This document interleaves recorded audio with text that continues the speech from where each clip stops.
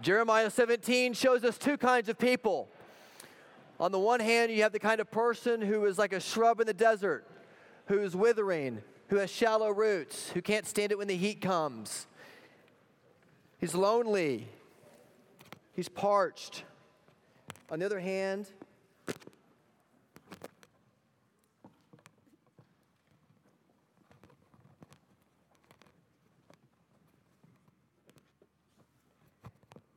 you have a man who's like a tree planted by the stream, by the water, who's strong, whose leaves never wither. He does not fear when the heat comes. Whatever he does prospers. Which are you? Which are we? We want to be a congregation who's planted by the stream, whose roots are deep in the gospel. And so this week we lean in toward the third vision of our church. First was resting in worship. The second one was growing in community.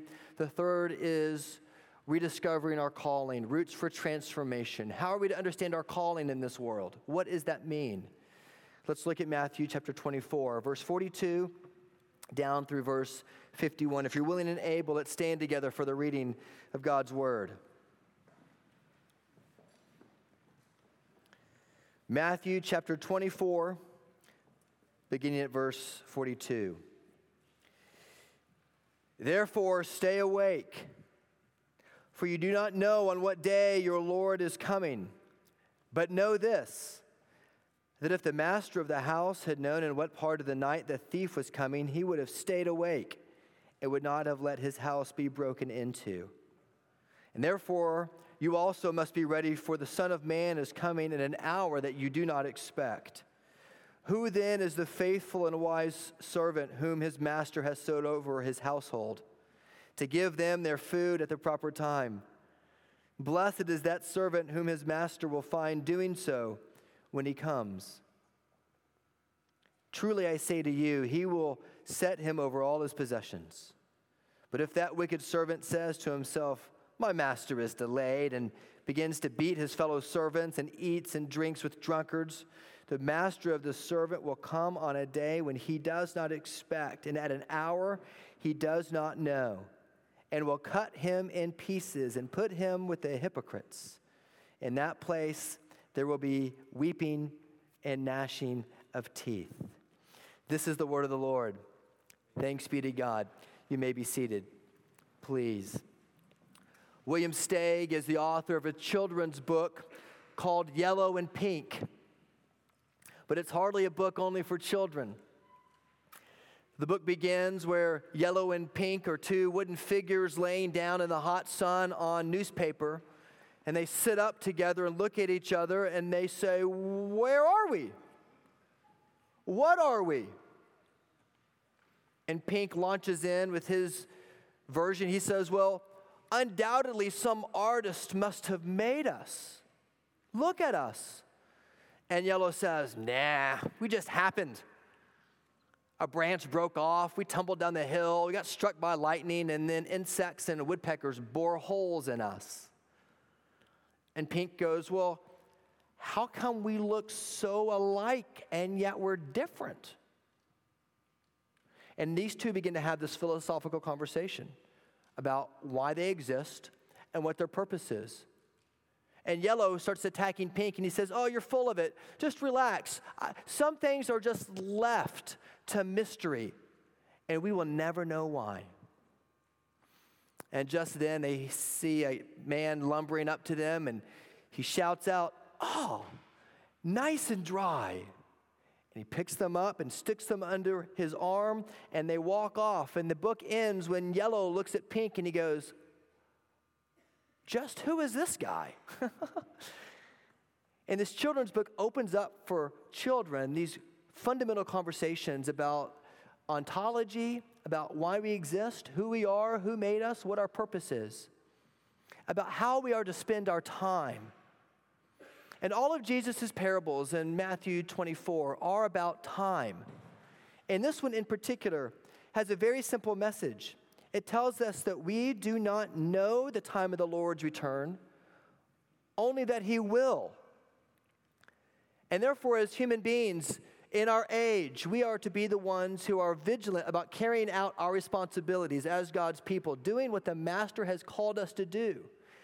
And Jesus, isn't it interesting, associates himself in this parable with a thief to communicate the surprising nature of his return. It will catch you off guard. As off guard as you might find yourself if you walked into your kitchen to find somebody there trying to rob your house. It's a very startling image. But Jesus is calling all who can hear him and all of us to answer the question, how are we to spend our time?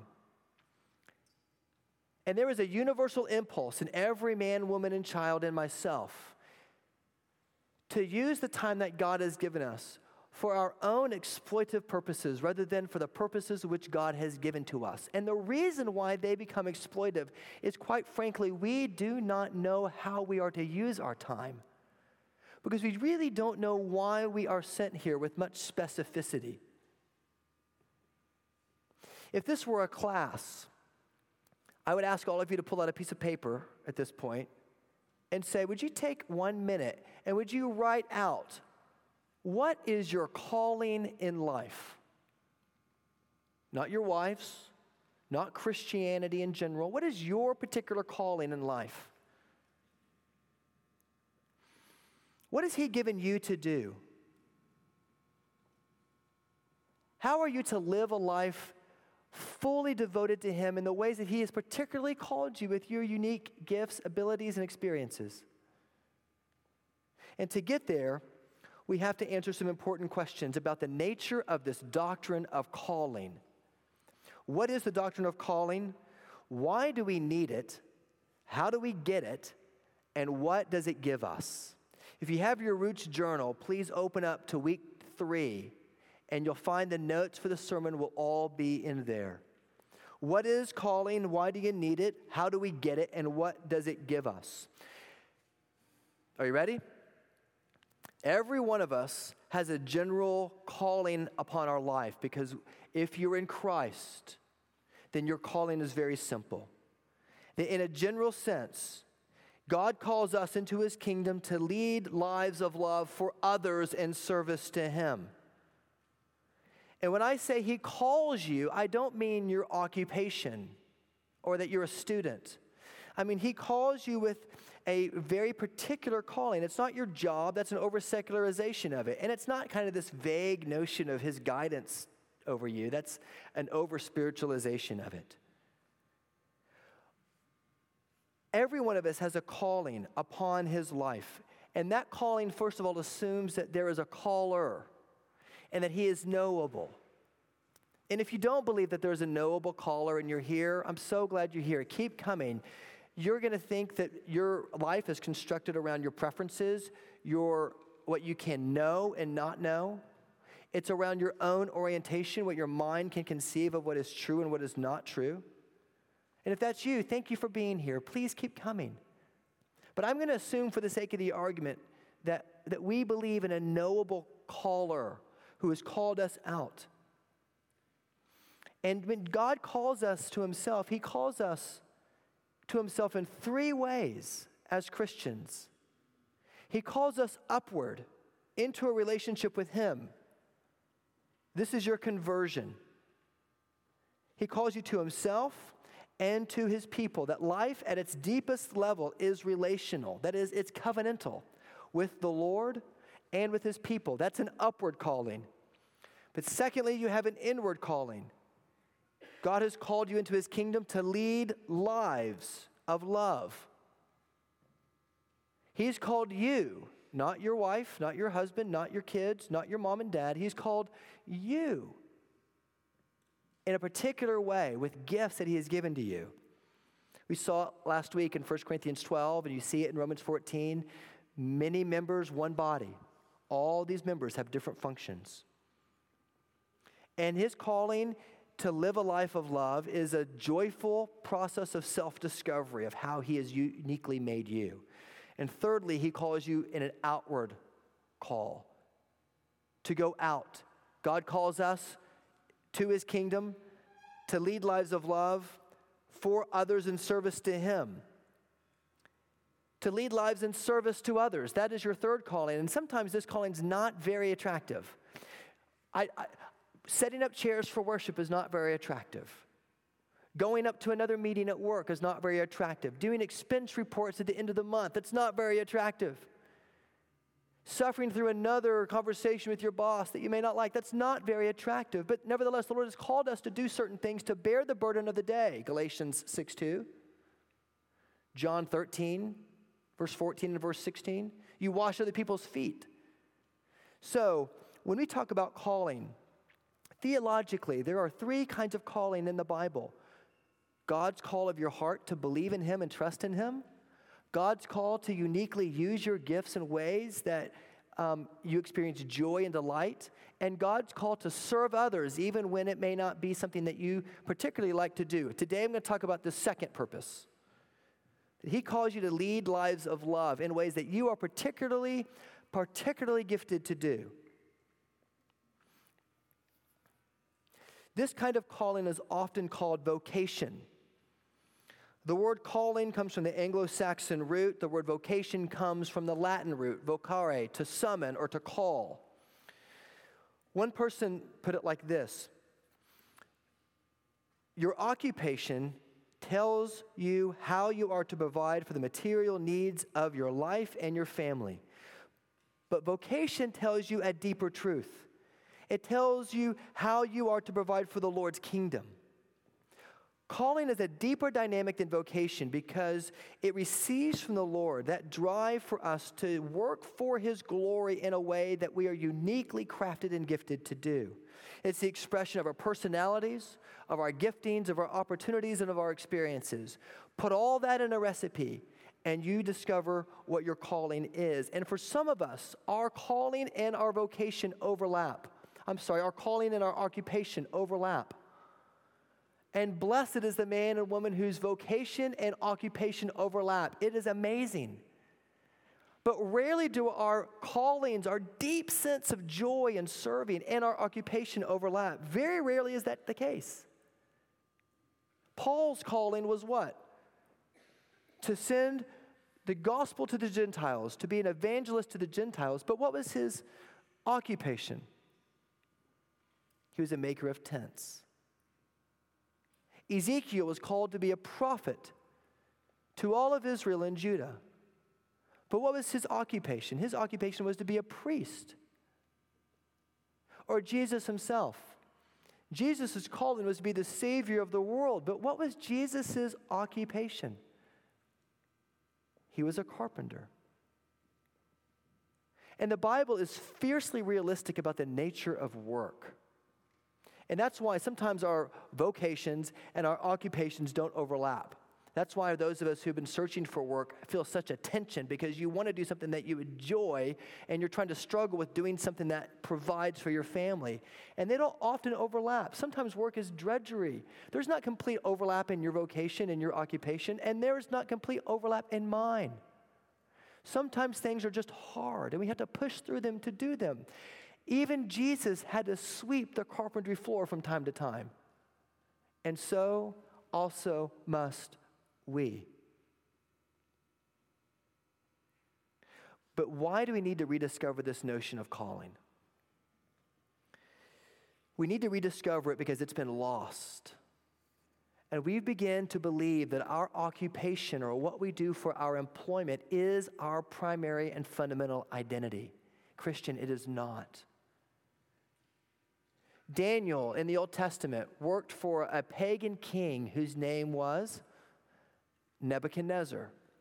And Daniel was so faithful to Nebuchadnezzar that when Nebuchadnezzar had to, by right of the laws of Babylon, throw him into the lion's den, it put Nebuchadnezzar in a very tight spot, because not only did he lose his best worker, but the faithfulness of seeing Daniel in that situation drew Nebuchadnezzar's heart to believe in Yahweh, the one true God. And later you read in Jeremiah that thus says the Lord of hosts, the God of Israel, to all the exiles to whom I have sent into exile from Jerusalem into Babylon, build houses, live in them, plant gardens and eat their produce, take wives and have sons and daughters, take wives for your sons and give your daughters in marriage that they may bear sons and daughters. Multiply and do not decrease. Seek the welfare of the city where I have sent you into exile and pray to the Lord on its behalf. For in its welfare, you too will find your welfare. In other words, lean in to how I have uniquely created you, both in the age in which I put you and in the place I put you, to use your gifts for my name's sake. And all of Israel, all of Judah, when they were in exile in Babylon, were to lean in. The Bible assumes that there is this deep dynamic that takes in your gifts and your experiences and your talents, and he wants you to use those for his kingdom. Somewhere along the 4th century, however, this got confused. Bishop of Caesarea, whose name was Eusebius at the time, came up with this idea that there are two forms of love and life in the world. One form of love and life is the perfect life, the perfect love. That belonged to people like me, the clergy. That was the perfect life. And then he had a second kind of life he called the permitted life in the 4th century. The rest of you who just had jobs. And he created this idea that there's the perfected life of the clergy and there's the permitted life of the laity. And this idea stuck all the way through medieval Roman Catholic history until the Reformation. And in the Reformation, one of the most amazing things about it, one scholar has said, were the three truths. One, the doctrine of justification by faith. Two, the authority of God's word. And three, vocation. And this third movement through the Reformation was the most practical because it had to do with everyday life. In fact, Martin Luther says, don't be a monk or a priest unless you understand the notion of calling. For the preacher in the pulpit has no higher calling than the farmer in the fields or the housewife going about her tasks in the farmhouse. Luther was the one who said that non-ecclesial, non-churchy vocations are beautiful and right and just as holy as those who are called to ministry or who are missionaries. They're holy unto the Lord. In fact, when the doctrine of vocation came over into Europe, especially in Northern Europe, in Holland, the Dutch Calvinists in Holland locked their church doors on Sunday because people gathered around the church and their lives centered around the church. And the pastors of the church in the Netherlands said, we're locking the doors to teach you how to go and live out your callings over the course of the week in your jobs. You're invited to areas in your place of work where I will never be invited. And you're called to be able to live lives of integrity, to live lives of joy in those callings and in those situations in ways that only you can contribute to. Isn't that beautiful? And that's the amazing thing about Christianity. It doesn't ask you to change your giftings, or it actually says use those particular giftings in ways that help the kingdom flourish. But by the 19th century, the barons of industry began to use the word calling to underpay their employees. So some of you have jobs and some of you have callings. And those of you who have callings, do it because you're called to do it. And they would underpay them. Sometimes we feel this today, don't we? We say nurses have a calling. Physicians who don't practice in a lucrative field but go as missionaries, they have a calling. Or we might say teachers have a calling, right? We do the same thing. We tend to associate calling with the underpaid professions. But that's not what the Bible understands calling as. Today, if we are to have some kind of cultural impact for the kingdom, we must return to the biblical notion of calling as his faithful and wise stewards. Who then is faithful and wise? Whom his master has set over his household, Matthew 24. Verse 26, blessed is that servant whom his master will find doing his will when he comes. All right. Do you know what your calling is? Not your job. Your calling. My calling, I think, is very simple. It has been with me for decades. That my job is to equip others to serve him in ways that they are uniquely gifted. Whether I'm a pastor, before I was in seminary, when I was a teacher, everything I've ever done is to help others become more self-aware of their gifts and then to give them a platform to use those gifts and get out of the way. That's my calling. It drives almost everything that I do. And the greatest joy I have in my job, frankly, is sitting with somebody and helping them think about how are they uniquely gifted. Not because they can serve Trinity, but how can they uniquely find their own voice in the world? Oh, it's so fun for me to do that. And some of you I've sat down with and we've talked about that together. Frederick Buechner wrote in a little book called Wishful Thinking that the place God calls you is the place where your deep gladness and the world's deep hunger meet. And then he goes on to explain how. And he says, first, you look up at opportunities. And you ask the question, where does the community around me tell me that I am needed? What are your opportunities? Which means you can't discover your calling filling out a spiritual gifts inventory. Not completely. The community has to be there to help you understand it, to show you opportunities of how you can use your gifts. Where is the opportunity? You have to look up. Secondly, you have to look at your abilities. What are my abilities and my deficiencies? Because for as godly as some of you may be, godliness does not always overcome deficiencies in gifting. You do not want me leading worship for you, ever. No matter how much I may try to attain to it. Those gifts, I struggle with musical gifts of instrument. What are your abilities? We may want to be good leaders. We may want to serve in some capacity, but you're always late. You're not a good time manager. You have to be honest about that and grow in it. You have to have the skills necessary to grow. You may want to lead a community group, but frankly, you don't really enjoy large groups of people. You don't really gather them very well. You're probably great to be there, but you may not be the community group leader who can gather them. You may not like to open your home to other people because you just feel like it's too invasive. That's okay. You may not lead with the gift of hospitality, even though we should be opening our homes to people. That may not be your gift. That's okay. But what is yours? What are your unique abilities that you have? Third, you have to look out. What do you have an affinity for? What needs in Owasso and in Tulsa do you gravitate toward? What do you resonate with?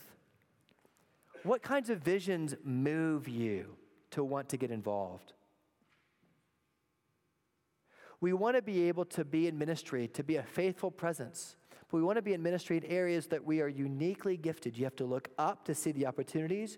You have to look in to be able to see your own abilities. And you have to look out to see what affinities that you have. Opportunity, ability, affinity. When those three things come together, you're beginning to be on the right track. And if you want to explore this more, in the Digging Deeper sections of your Roots journal this week, I encourage you to read that article by Tim Keller and to lean in to the questions at the end, to ask yourself, how can I understand the way I am uniquely called better? What is calling? It is the deep dynamic that undergirds everything that you do. What has happened to it? It has been taken captive by the culture, and we are trying to revive it in the church to help it drive us in our vocations, which may change over time, but your calling does not. And it is living into your calling that will allow you to experience the deep joy in serving and in being Christ's hands and feet to other people. How do we find it? We've said, you look up, you look in, you look out. Fourthly, what does our calling give us? Our calling gives us first a sense of wholeness. It provides a sense of continuity and firmness when you are faced with multiple choices. And if you do not understand your calling, you will be strung out and you will get burned out, you will be fragmented, and you will be exhausted because there are so many options. Never more true is that than today. How many times have we overcommitted to things that we may not have, probably should not have committed to because that was not how we were gifted. That was not what our calling was. It provides a sense of wholeness to help you. Your job is your external circumstances, but your calling is what you give your heart to. It's so important for us to realize it. I feel that tension, and I know you do too. Not only does it give you a sense of wholeness, but it gives you a sense of single-mindedness. It teaches you how to say the amazing words, no. Will you do this? I can't. Not right now. It helps you become single-minded. It helps you find a pace of life in the midst of the pressures and the tyranny of the urgent that is sustainable. Otherwise, you're going to be torn apart by a lot of good options unless you understand what is the great option to choose for you. What is the one excellent thing that you are called to do? And if that is it, then do it with all of your mind and body and spirit and life. Lean into it. Proverbs 15:21 says, folly is a joy to him who lacks sense, but a man of understanding walks straight to his goal. In other words, a fool finds at the end of his month he has wandered about doing 1,000 things, none of them very well. But a man who is wise goes straight for his goal because he knows what he's been called to do. What will Jesus find us doing when he comes again? Will he find us tending to our calling for his glory's sake? Or will he find us strung out? The reason, friends, why we have community groups is not because we want you to get to know each other merely. It's because by pouring into each other, you come to understand your unique callings better. I would not be in ministry today if people had not told me over the course of my young life, Blake, you should consider going into ministry.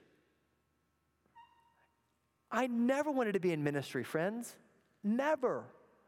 But it was the consistent call of people in my life pushing me and encouraging me to do it, where I finally relented, not to my own desire for an occupation, but to the Lord's call for me to go into ministry. And it was very clear to me, though painful, but it provided a deep sense of joy in my life that could never be reduplicated in another field. Sometimes the way you know your calling is when you respond to somebody. That's why I get out of bed in the morning. Why do you get out of bed in the morning? What is your calling?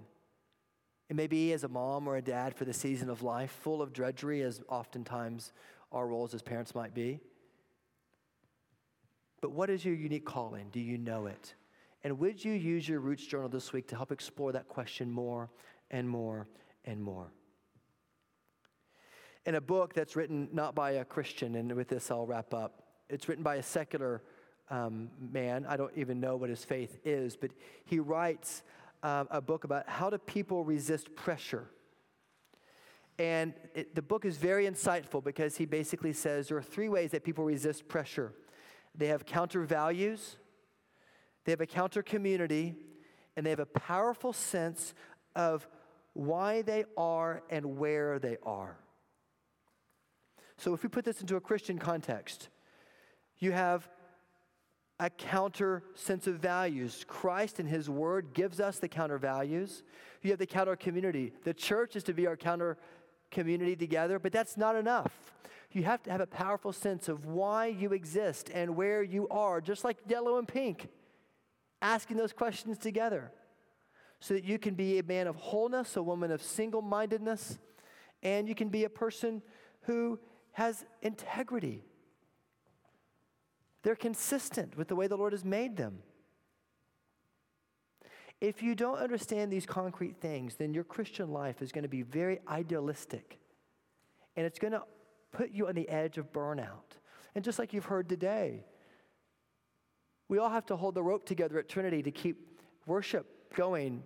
And the reason why we're doing this Roots campaign is to help us to have a place where we can all settle into our unique callings, where we cannot use our energy with the drudgery of setup, but actually go out to love and serve our neighbors, to be incarnational like Christ himself is incarnational for you and for me. And that power gives us the ability to do that. Christ himself was the one who pressed on in his calling.